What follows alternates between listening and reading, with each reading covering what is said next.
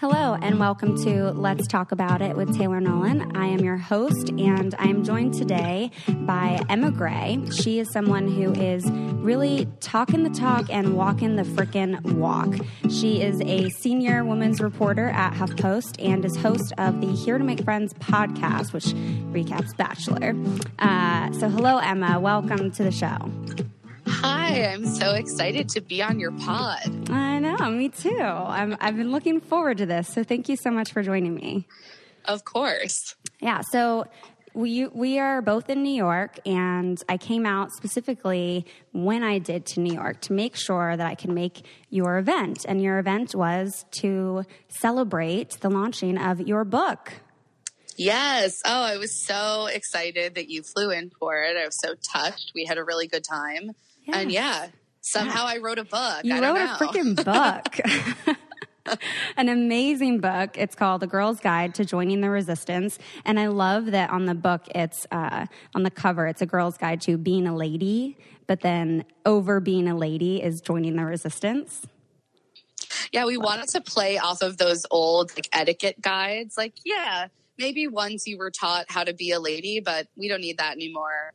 Now we just want to teach you how to be involved. Yes, I love it. And in your opening, you had a statement that said that this book is to all the girls who have been, are, and will be brave enough to fight for other girls. And that was so touching. I just automatically already felt like I was starting off the book, just joining this group of women, just feeling so empowered already from opening the book. But there's a few different chapters I want to kind of go over with you. But, before kind of introducing this, how did the whole idea even come up for you to write a book? Yeah, so I'm a journalist at HuffPost, and I do cover The Bachelor, but in most of my job, what I do is cover the intersection of gender, culture, and politics. I was covering the 2016 presidential election, and I was at the Javits Center where the Clinton campaign was on election night. And I thought, I was going to be with my colleagues writing a story about our nation electing its first woman president. And obviously we ended up writing a very different story. Mm-hmm. And I interviewed a lot of Clinton supporters streaming out of her public-facing block party who were just full of grief and anger and fear. And then a few months later, I got to cover the Women's March in D.C. and really see firsthand what it looked like when people channeled their grief and anger and fear into civic action. And I found that to be incredibly powerful. And I wanted to create something that could be practical for young women who might be awakened or energized in this moment, but not quite know how to channel that energy.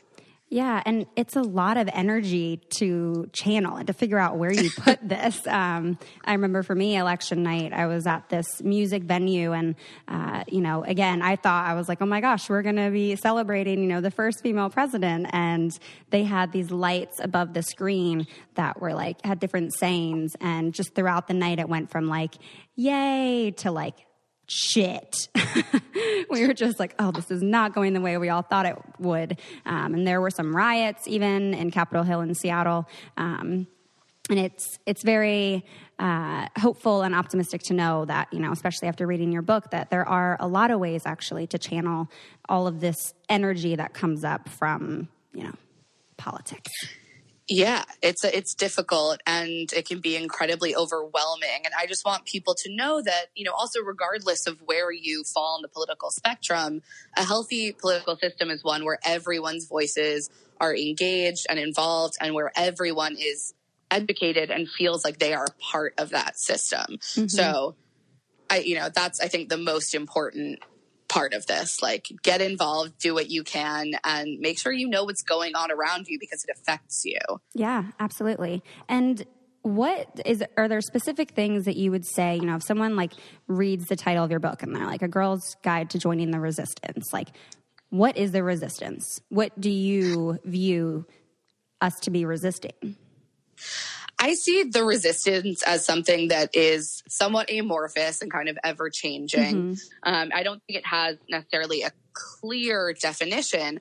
Obviously, the current, quote, resistance, I think, sprung up in reaction to the election largely. Absolutely. And it was a real awakening moment for a lot of people who saw, oh, we're still at a point where perhaps groups in this country, such as women, people of color, immigrants, Muslims, are still facing certain legislative and cultural threats. And, you know, I think the most important thing is that everyone should be picking one or two issues that they feel really, really passionately about, regardless of what those issues are, and channeling, as we said before, that energy into, you know, supporting the people. Yeah, into some kind of action, into supporting the people who are already doing the work around these issues. Because although the current resistance is new, the work that is being done around it is not new. Yeah, very good point. And in your book, you really emphasize that young women are incredibly important to this movement. How so? I mean, I'm on board with you. I agree. I know you do. I know, yeah, I got an ally in you. But I think women as a whole, and especially young women, are often dismissed, belittled, told our voices don't really matter, or that, you know, you're too young, you don't have the experience, you don't know what you're talking about. And so I wanted this book to really be a call to arms to say, no, your voice matters, your story matters, and you should feel empowered to use the tools in front of you to make a difference in your own community. And that's why I think young women are so essential. And again, there is this long history of young people as a whole, and young women specifically, being a driving force behind social movements, you know, from the young women that I referenced at the beginning of the book who were integral in the labor movement of the early 1900s to, you know, Diane Nash and other women who were organizing around civil rights in the 60s. Like any social movement that you look at throughout our history,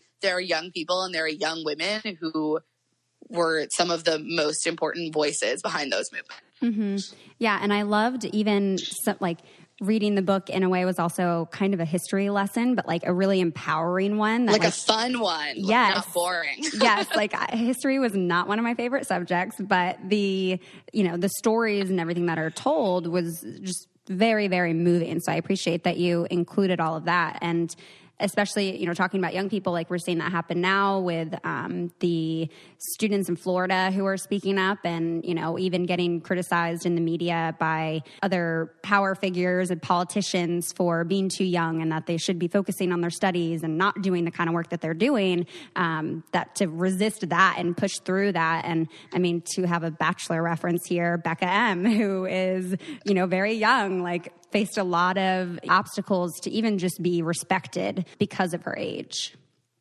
Absolutely. And I think, you know, of course, that's sort of like a lighthearted connection, but it's still there. Yeah, there's absolutely. still that impulse to dismiss someone or to say, you don't have the authority, you don't have the lived experience to speak on this. And yet what we're seeing going on in Parkland in Florida is so inspiring. And I really commend these teenagers for using what they have, which is social media, their own voices. Half of these kids can't even vote yet, and yet they are still dominating the national conversation around gun control in a way, you know, we haven't seen that really be able to happen in years. So I think that's super cool. Yeah. And I mean, I think even thinking about the episode that I recorded last week with Alex talking about gun violence and talking about these students, like, we do need to hear their voices. Like, young people are so important. And I love that you emphasized this. And it's something I can personally relate to. And I'm sure a lot of our listeners can as well. You know, a lot of the viewers of the show are 18 to 24. And I think that's a really specific transitional period in women's lives where you are fighting extra hard in your careers to get that respect. And, you know, especially in the mental health field, something I can relate to. And being a woman of color, like, being a young person, speaking your voice and trying to be heard can be really difficult, but the things that we have to say are important and they do matter, and we do need to keep talking. Absolutely. And that's why it's so important that people like you are using the platforms they have to talk about things that really matter and to reach people that might not have access to these conversations otherwise. Exactly.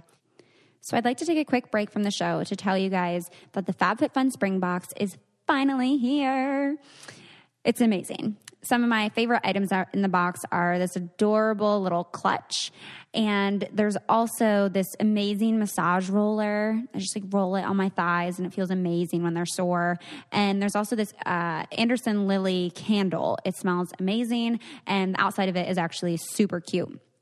And you guys, these boxes, they have a total retail value of over $350, and you're getting it for only $39.99.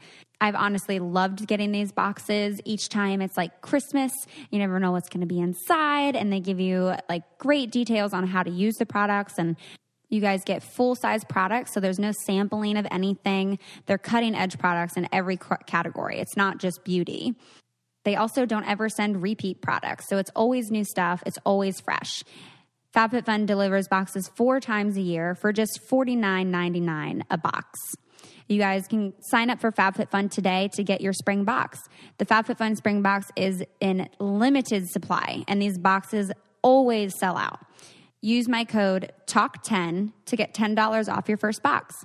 Go to fabfitfun.com to sign up and start getting the box for a life well lived. Use promo code TALK10 to get $10 off your first box. That's over $350 for only $39.99. Go to fabfitfun.com and use my code TALK10 to get $10 off your first FabFitFun box. Now back to the show. One of the things that you did throughout your book was used interviews from young women, from older women, from women of all different backgrounds, march organizers, longtime activists, senators. Was there a particular interview that like really stuck out to you or that caused you to really reflect on maybe your personal life or just the system in general? Oh gosh, there were so many brilliant women that I got to speak to for this book. It was incredible. And I just wanted to like hang out with them all the time. Like, hey, Elizabeth Warren, just hit me up for some lunch. It's cool. But one woman that I adored speaking to, who I'd actually met before, was Lucy McBath, one of the, quote, mothers of the movement. Her son, Jordan Davis, was shot at a gas station. He was unarmed, young Black man, boy, even. I'll call him a boy. He was a teenager. And she has channeled that grief in the most incredible and inspiring ways. She is one of the most giving and positive people I've ever met. And she spoke so movingly about the way that we need to lift each other up, the way that she sees gun violence, which is obviously the main issue that she speaks about, but intersecting with, anti-racism efforts, intersecting with feminist efforts, intersecting with all of these different political issues. And also, she spoke really beautifully about the need to step back and recharge sometimes. She said that in the years just following Jordan's death, she went through a real identity crisis. If I'm not Jordan's mother, who am I? She said.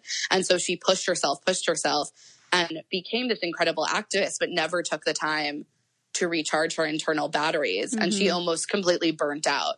So she decided to step back and take a couple months to herself to step back from the public eye, and ended up coming up with all of these ideas that she said she probably wouldn't have come up with if she hadn't allowed herself that space. And I thought that was a really good lesson. Yeah. I mean, I honestly got goosebumps listening to you talk about that. And, essentially what she's speaking to is self-care. And you have a section on this as well. And I did a episode on it a while back. But that chapter actually, I had written down a quote from her. So it's really funny that you brought her up as the person in that interview. But this chapter on intersectionality, I think, is super important to discuss today. The quote that I had written down from her was, she said, "You cannot focus on one issue without the intersectionality of all the issues." So I'd like to kind of invite you to have this conversation with me now on intersectionality, because I don't think it's something that is so mainstream. I don't think it's something that like everyone knows about. And I think some people may talk about it, but then kind of be like, wait, but what is that really? Yeah, of course. And I think that, I find myself saying over and over again, I sort of wish there was a word that felt a little less clunky or a little less academic. Yeah. Because I think people hear that word and they're like, oh, that's not for me. I'm not a part of that. When in reality, intersectionality affects all of us, because all that it really means is that we each have different pieces of identities that make up our lived experiences. Yeah, we're not just one simple thing. We're very complex. Right. You know, I'm a woman, and there are a lot of things that you and I can connect with over that shared gender identity and the way we walk about the world. But I'm also, you know, I'm a white woman, and I'm Jewish, and I'm straight, and I'm cisgender. So all of those things intersect with each other to create my own story and my experiences. And it's important to keep in mind that, you know, for all of us, that your own experiences aren't generalizable necessarily to everyone. Yeah. And also that when we are, you know, trying to advocate for women, we can't separate that fight from advocating for, you know, people of color, because they're women of color. Or we can't separate that from advocating for queer people, because there's a lot of queer women.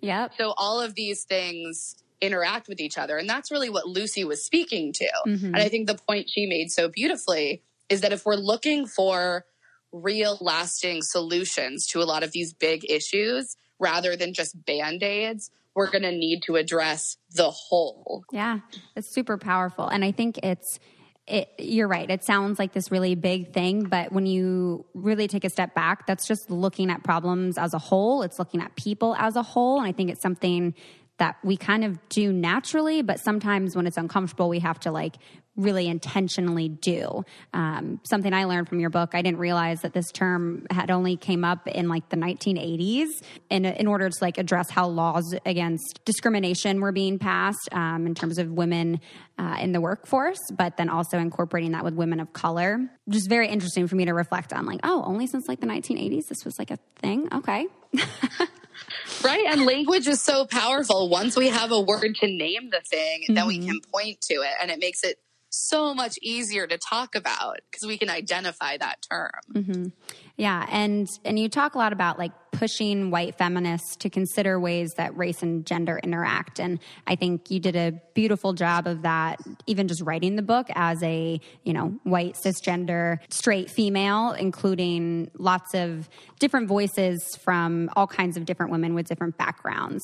And what would you say, I mean, when thinking about feminism and like white feminism, you know, we did an episode on white privilege. What does it mean for you to look at feminism as a whole and to, you know, step outside of white feminism? Yeah, it's been, you know, that was so important to me in writing the book. I think it was the first thing I brought up to my editor, is that I can't get a critical mass of women whose identities are different from mine to talk to me, then I don't even want to move forward with this.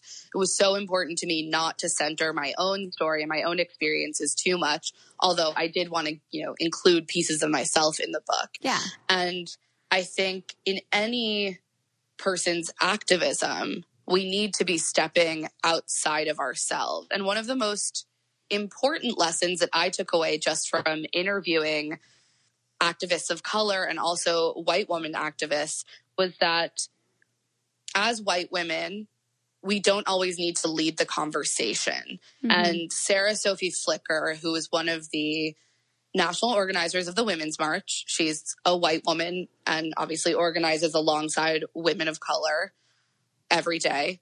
And she said to me, you know, as white women, we so often worry, and I think this goes for any kind of allyship. You worry, am I going to say the wrong thing? Am I going to kind of step in it? You know, I'm going to do this wrong. And she said, the beautiful thing is that you actually don't have to worry about that because you don't have to say the thing. You just have to show up and listen. And it takes the pressure off of you. Yeah. And I thought that was such a great way to put it. Like, we don't always need to be leading the charge because there are people who are already doing that. And you can just show up and be like, hey, I'm here for you. You tell me what you need, and I'll do it. And then when I go out and speak to other white women, that's when I'm going to lead that conversation and use my story and use my access to amplify the needs of other people.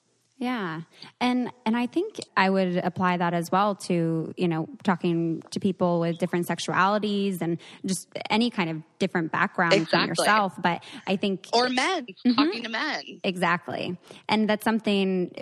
makes me reflect on the white privilege episode where it's like, yeah, you don't always have to say the right thing. You don't even have to lead the conversation, but showing up and asking questions and like trying to really hear someone else's story and accepting it for what it is. Like not trying to fight that, and try to fit it into your box of what you think it should be, but really actually just listening to what the person is saying and what their story is and learning how you can better help.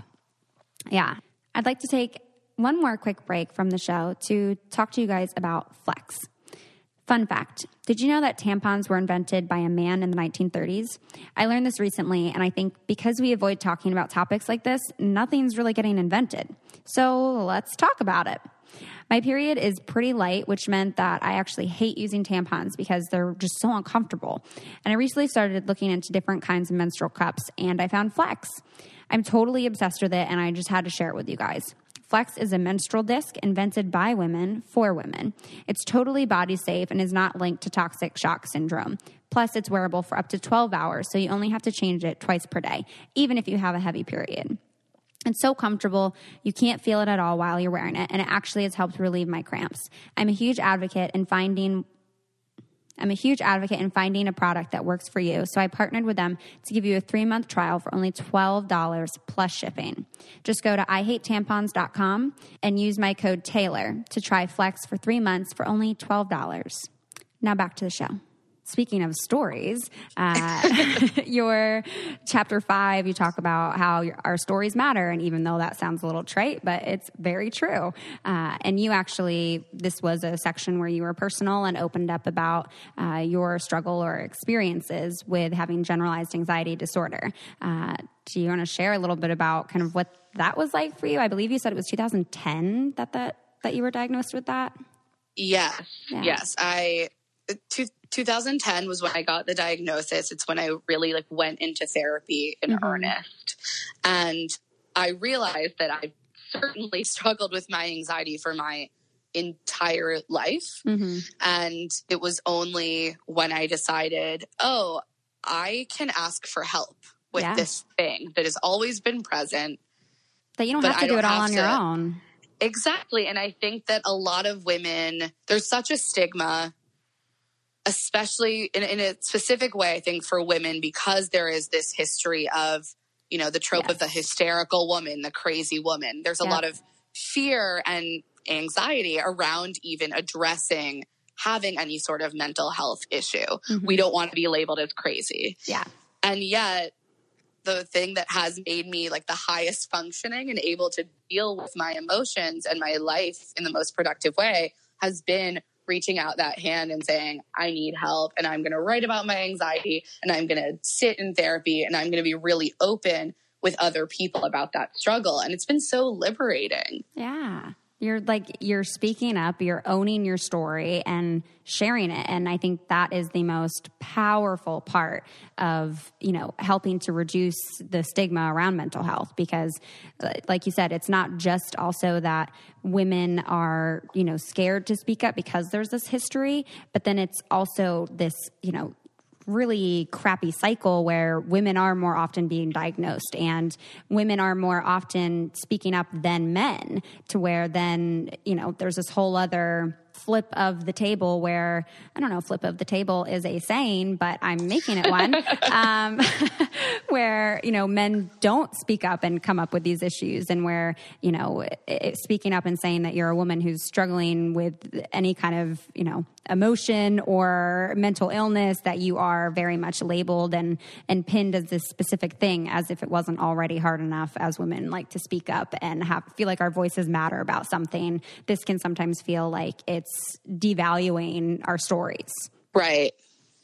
Absolutely. And I think that the most important thing about telling our stories is that when we do that, we give other people permission to tell their stories. And I saw that when I started writing about my struggle with anxiety. I got so many emails and messages from people who related and wanted to talk about therapy. I'm sure, I know that you get so many messages every time you do an episode from your listeners, and you are opening up that space as well. And then we also see this within activism. Look at the Me Too movement. It is literally a movement built around storytelling and someone saying Me Too, which gives space to other people, men, women, people of all gender identities, to step up and say Me Too as well. Yeah. It's a beautiful thing that's happening. And you're right. I do get a lot of letters on, different kind of mental illnesses. And I have one here on anxiety that I would love to share with you. Yeah. So this listener says, I just want to let you know how much I appreciate you having a podcast that discusses mental health. I feel like it's still incredibly taboo and not taken seriously. My father tells me that my anxiety is all in my head when I just recently got diagnosed with generalized anxiety disorder. It made me feel ashamed that I need a medication in order to not be a complete mess. But my friends always say, you wouldn't feel bad for treating a physical illness, so don't feel bad for treating a mental illness. Your podcast is really helping me come to terms with my generalized anxiety disorder. I've been looking for a good therapist in my area and even asked my general practitioner for recommendations, but that didn't lead anywhere. Do you have any tips on how to find a good therapist? Oh, I love this letter. Yeah, me too. First, I think it's amazing that she's already pointing out, or that at least that she has a friend who can support her and remind her that if we're going to treat physical illnesses like it's no big deal, that it's totally acceptable and supported, then we should feel the same way about mental illness. Love that. Also for, finding a good therapist, a website that I've used frequently and that I've shared a few times is psychologytoday.com. I find that one to be super easy to use. Emma, how did you go about finding a therapist or even coming to terms with your anxiety and sharing that with people? Yeah, the first time I saw a therapist, I was in university. So I just went to my campus clinic and was set up with someone. And then I moved to New York and sort of stopped treatment for a while and then realized, nope, still got a lot of work to do. Got to go back to this. And I was lucky enough, actually, my aunt is a therapist in Boston, and she asked a colleague of hers in New York to recommend a list of people. And so I went through that list, called the ones that were taking new patients, and just, sort of tried them out and found one that I really, really loved. And so I would say that is really helpful. Like, even if one therapist that you reach out to isn't taking new patients or their schedule doesn't work, it can be helpful to ask one mental health professional to refer you to other people in their network. Yeah. And if you reach out to someone and they say that they're not accepting clients, usually they should be providing you with references to other clinicians that might be able to see you. But I'm curious if you'd be open to sharing kind of how you knew that you wanted to go to therapy or that you needed to, what kinds of things were coming up for you. Sure. I think originally, so I was a camp counselor for many years, and I was in one of my last summers working, like towards the end of college, I was in a leadership position, and I just found myself getting extremely overwhelmed when people would be asking me a bunch of questions. I just wasn't quite able to process everything and organize those things. And I would get very overwhelmed to the point that I would feel my body start to kind of shut down. Yeah. And at the end of that summer, I sort of thought, I shouldn't have to live with this. I shouldn't be responding to stressors in this way. I need better coping mechanisms. And so that was the first impetus. And then when I moved to New York, it was actually dating that made me super anxious. And I sort of recognized a pattern in myself where I would have an intense amount of anxiety, if someone wouldn't text me back, if people were bad at communicating. And guess what? Dudes in New York, terrible at communication. Yeah. Dudes everywhere, honestly, sometimes. Everywhere. I just had a conversation with my girlfriend in Germany about getting that anxiety because this is the first day that they haven't talked in since the weekend. And it was so that anxiety common. coming up. Mm-hmm. So common. And I think, of course, a little bit of that anxiety is normal, but I recognized in myself that it was almost causing this instinct to push someone to reject me just so that I could relieve that physical anxiety. And I had a moment where I thought, I don't want my anxiety to be making decisions for me. Yes. I need to be in control. Mm-hmm. You need to be in the driver's seat. We use that metaphor here a lot.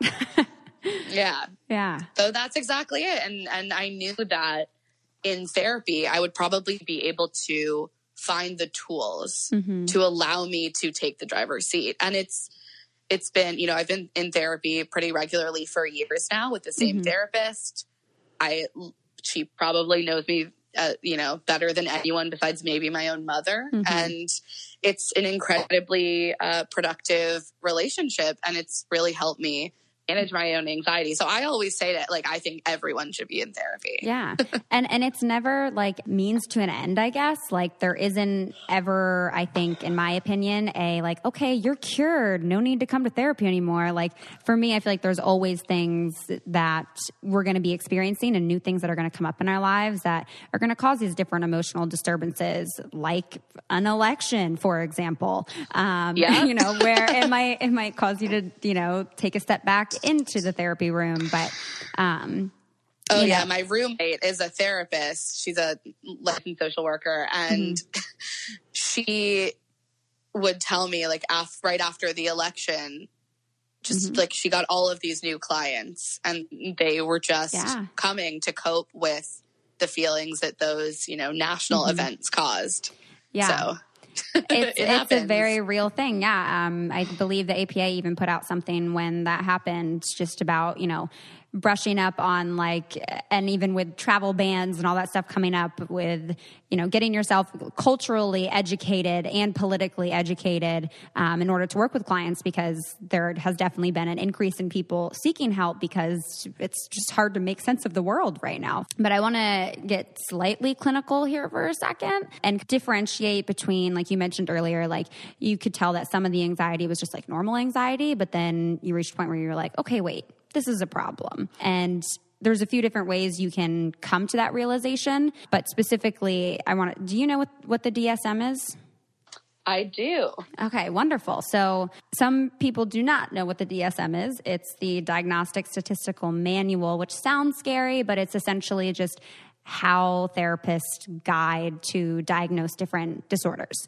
So if you really want a clear-cut definition for what a diagnosis looks like clinically, that's a book you can check out. And so for generalized anxiety disorder, because anxiety is something, so prevalent, it's a normal feeling that we all get, but then sometimes it becomes a little excessive, and that's when it becomes a disorder. In the DSM, it's defined as just having excessive anxiety and worry that's difficult to control. It occurs more days than not for at least 6 months. So it sounded like for you, you realized this was kind of ongoing in your life, and that it's followed with at least 3 of these symptoms: restlessness, easily fatigued, difficulty concentrating, irritability, muscle tension, sleep disturbance. And honestly, I think to a certain extent, all of those things can be experienced in one day. But, if those are all happening, for more days than not for 6 months, then there definitely might be something going on. And, I think it's super empowering, and I very much appreciate you opening up about that, not only in the book, but also in the article you wrote and here with me, because it can be very uncomfortable and lead to a vulnerability hangover, sharing this kind of stuff. Yes. And well, you know all about that from being on a show that literally forced you to be vulnerable on a very big platform. Yes, absolutely. Absolutely. There were a lot of things that came from that. That's like a month-long vulnerability hangover. Absolutely. Well, more than that, there's the filming years. Yes, exactly. There's the watching it, and then there's the after watching it, and then there's the next season that just triggers all kinds of things. But, I think it's it's really interesting that you incorporated this anxiety piece in talking about joining the resistance, because I think, again, our mental health is something we can like push down and just say, you know, nope, we're fine. We're strong women. Like, we don't need that help. Like, we're good, you know, but it doesn't make you weak to say that you're struggling. And I think, just really empowering for us as women, and also for men to join the conversation on things that we are struggling with. So I thank you for that. Well, thank you also for opening up this conversation. I completely agree with everything you've said. Yeah. And you also kind of dig into, you know, in your part 2 section, which is more of the how to resist like a girl, talk about lady clubs and covens, and that this is where the real magic and the real work happens. And that's kind of how I feel, even with just the sharing your story part, you know, that your story matters, that's a part of the lady clubs. Yeah, I think women-only spaces can be incredibly, incredibly vital. Not to say, like, don't include men in any of this. You know, I love talking to men. They're great. But that being said, there is something really special about being surrounded by other women, having a certain level of common understanding of experience there. And often, you know, women are conditioned to sort of modulate their behavior around the comfort of other people, especially when those people are male. And we know from the research that so often women are less likely to speak up. Men often talk over women. Women's ideas are not received necessarily in the same way or given the same weight when there are men there. And so there is a real value in creating spaces where you sort of take that out of the equation. Yeah, there have been many times where I can relate to that experience of being, you know, even one of them actually was with Colin, who was on the white privilege episode, and Derek, of the two of them talking. And I was trying to, you know, insert myself and be assertive and speak up. And eventually I had to say, hey, guys, I'm trying to also share here, you know, and be like, my opinion here matters too. And I know that for them, what I say is valued and it is important, but it definitely takes a different kind of place. And when you're surrounded with just males. Exactly. And it's not even a conscious thing. It's not to say like these men, you know, don't care about the women around them and don't want to hear their stories. Obviously, Derek and Colin value you and value what you have to say, as you said. And yet we're sort of programmed and socialized in ways that are counter to that. Absolutely. And I think you're right. There is this real power in being around other women. And while being on The Bachelor definitely has its own set of problems in relation to women friendships, but it also allows this weird bonding, like really strong bonding to happen between women. And I had never been in a sorority before or anything like that. So it was really interesting for me to see how, you know, the difference was in that setting to just have all that lady love. I mean, that is my favorite part about watching The Bachelor, honestly.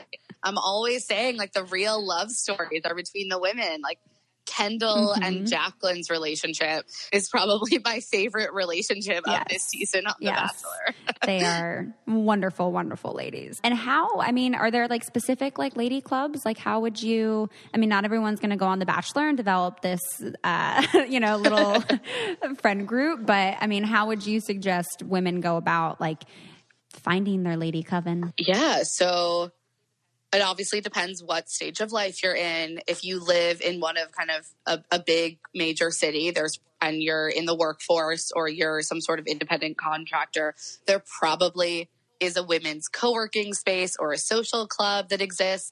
I'm a member of The Wing, which exists in New York right now, but is also expanding to DC and LA. Awesome. If you're in school, you probably can find some sort of feminist club or some sort of women-focused space that already exists that you can join. You also can just create your own. Yeah. You know, I have a really good friend who just sort of gathered a bunch of women into her living room right after the election. And it's turned into this monthly thing. And we just meet in her living room, and it's really awesome. So you can do this on your own without that existing structure. And you don't need like a whole lot of money or anything to do it. You just need a physical space and to put out the word to women. Come over. I love that. And I think, again, that woman to woman support, you know, women supporting other women can be so powerful, especially in feeling comfortable to share our stories, and plays such a huge role in our mental health. You know, social support is a huge part of treatment and just healthy self-care and mental health. But another kind of the last section of the book I want to touch on here, you wrote about self-care, and your like subtitle for the chapter really cracked me up. Self-care, AKA how to avoid losing your mind while changing the world.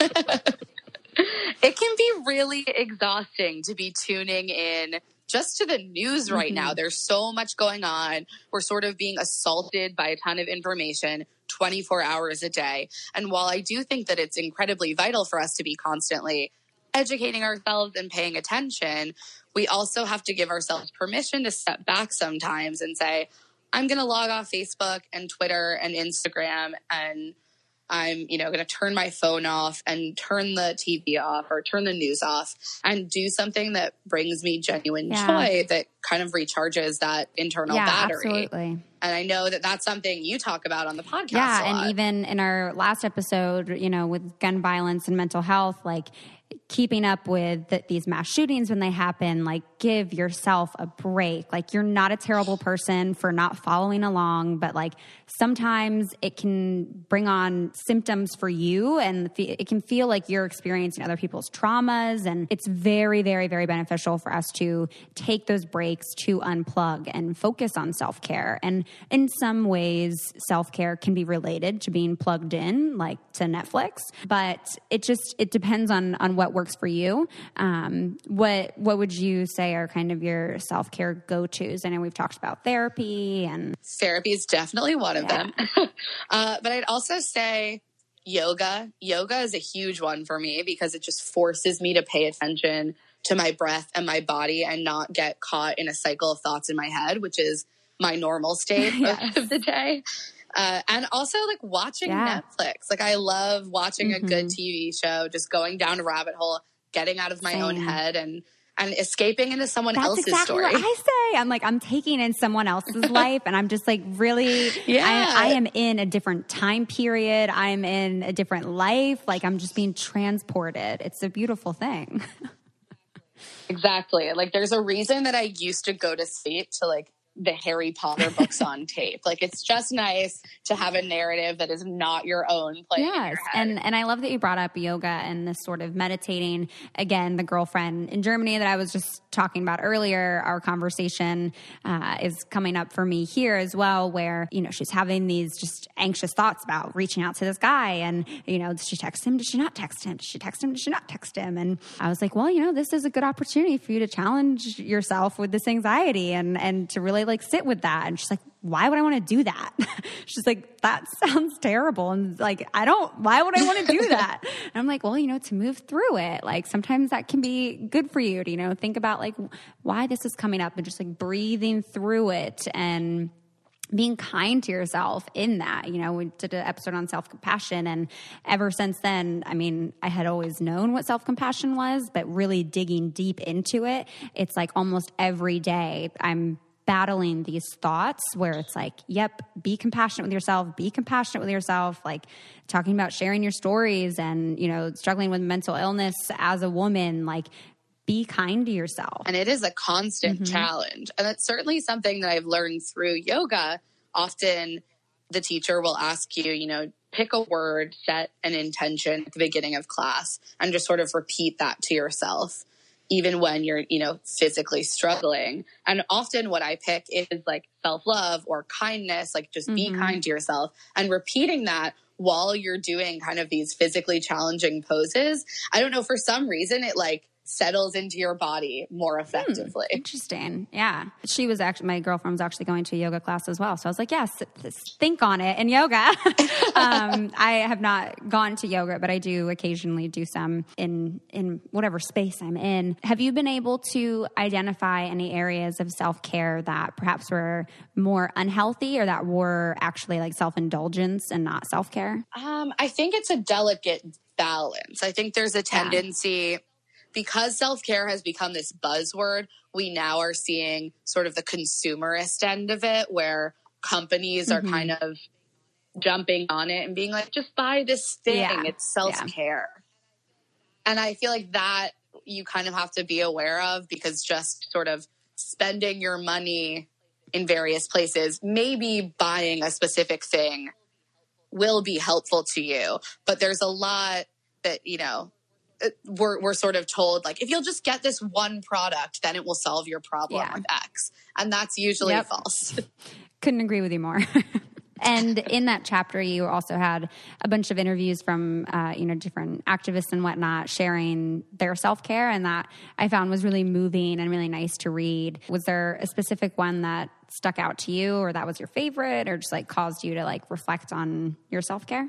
Well, I did love Lucy McBath, who I mentioned earlier, but Janae Ingram, who's another one of the national organizers for the Women's March, mentioned travel as self-care. And I loved that, because I had never really thought of travel as a form of self-care, but there is something really sort of magical about stepping out of the setting that you're used to and just physically removing yourself from a lot of those everyday stressors, expanding your mind of what else exists in the world, seeing a new place. So I love that. I like that. And it's, often when I think of travel, I think like stress, because I do a lot of it sometimes and it feels very stressful. But at the same time, there is this different energy that comes to you when you are traveling, and it's opening your mind in a different way that I think is self-care and self-exploratory. And that's actually like a really beautiful thing. Well, I just want to point out something in the book that I really, really loved, and like, thank you so much for including. There was the feminist mixtape. That was amazing. You had Fighter by Christina Aguilera in there, and I was like, yes. Everyone needs a little pick-me-up. You need to like dance it out. Absolutely. Sometimes. One of my biggest forms of self-care is just singing as loudly as I can in my car and just jamming out so hard. Like just... Oh, it feels so good. Like, why is it so satisfying? I don't even know. It's like, I feel like it's such a pure form of expression, like you just don't care. You're like, I don't care if I'm off key. Like, I'm just going to sing this note. Just go for it. Yes, exactly. And then you also had a list of like empowering movies to watch. And that I felt was super helpful. Like it helps make it a book that you can like go back to and like refer to, like not just one that you read once and then put down, but that you can like go back to, and that the book is like kind of a type of self-care in a way. Well, I appreciate that, because that is exactly how I was intending it. So it's a real relief to me to hear that is how you saw it. Absolutely. And I also really loved, you had this whole section about these different organizations, like you talked about earlier, that there are already people doing all this work in fighting, for all of us as a whole. And is there any resources specifically that you want to make people aware of? Maybe it's just a quick tip of someplace they can go to get more involved in their communities, or... Yeah, I mean, I organized the list of organizations at the end, sort of by topic area, so that people can really go with the thing or start with the thing that they feel most passionate about. I mean, for me, it's all of stuff around reproductive rights or sexual violence. And so, a few organizations that I love, like End Rape on Campus, I think is amazing. The National Sexual Violence Resource Center, obviously, I think Planned Parenthood is a really great organization.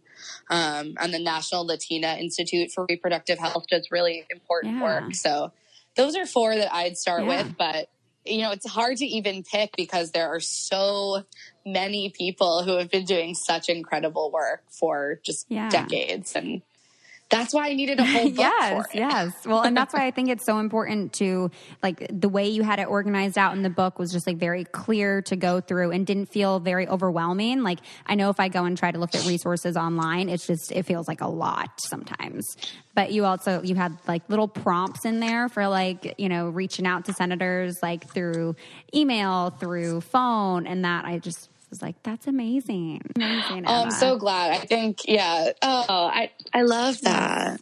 I love that. I'm just like so proud of you. Like, I remember calling in to the Here to Make Friends podcast for the first time. It was like, I think it was the week of when my 2-on-1 aired, and I was in like such a deep, dark place. And I remember just laying in bed and talking to you guys, and I bawled my eyes out immediately after I got off the phone with you guys. But during our conversation, it was the first time, I had been sucked into like the internet trolls on Instagram and Twitter and everywhere else. They were finding ways to contact me, and hearing you guys, recap that and talk about it on the podcast made me just feel so relieved and like validated and just like connected and just so understood.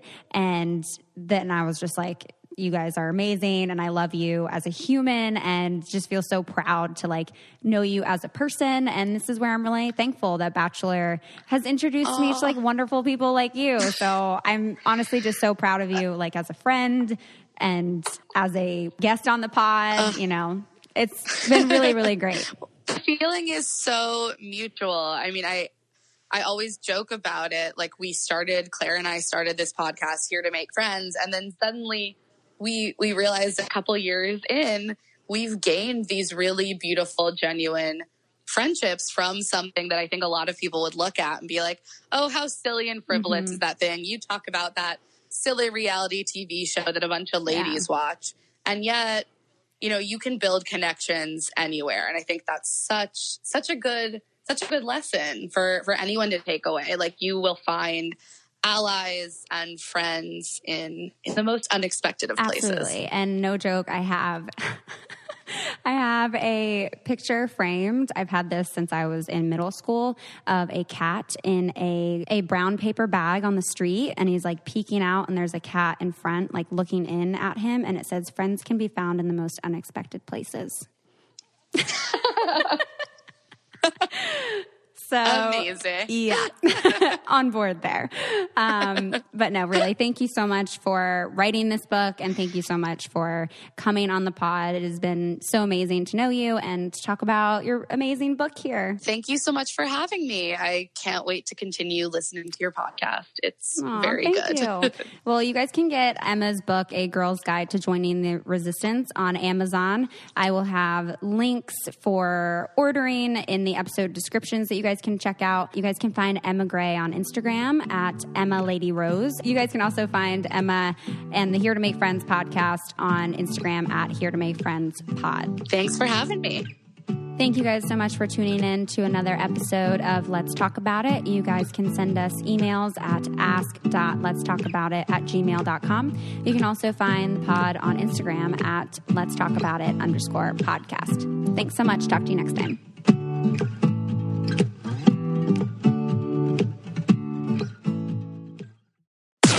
This podcast is brought to you by Wave Podcast Network. Check out all of our shows, including the Brain Candy Podcast, I Don't Get It, Babes and Babies, Coffee Convos, and Let's Talk About It.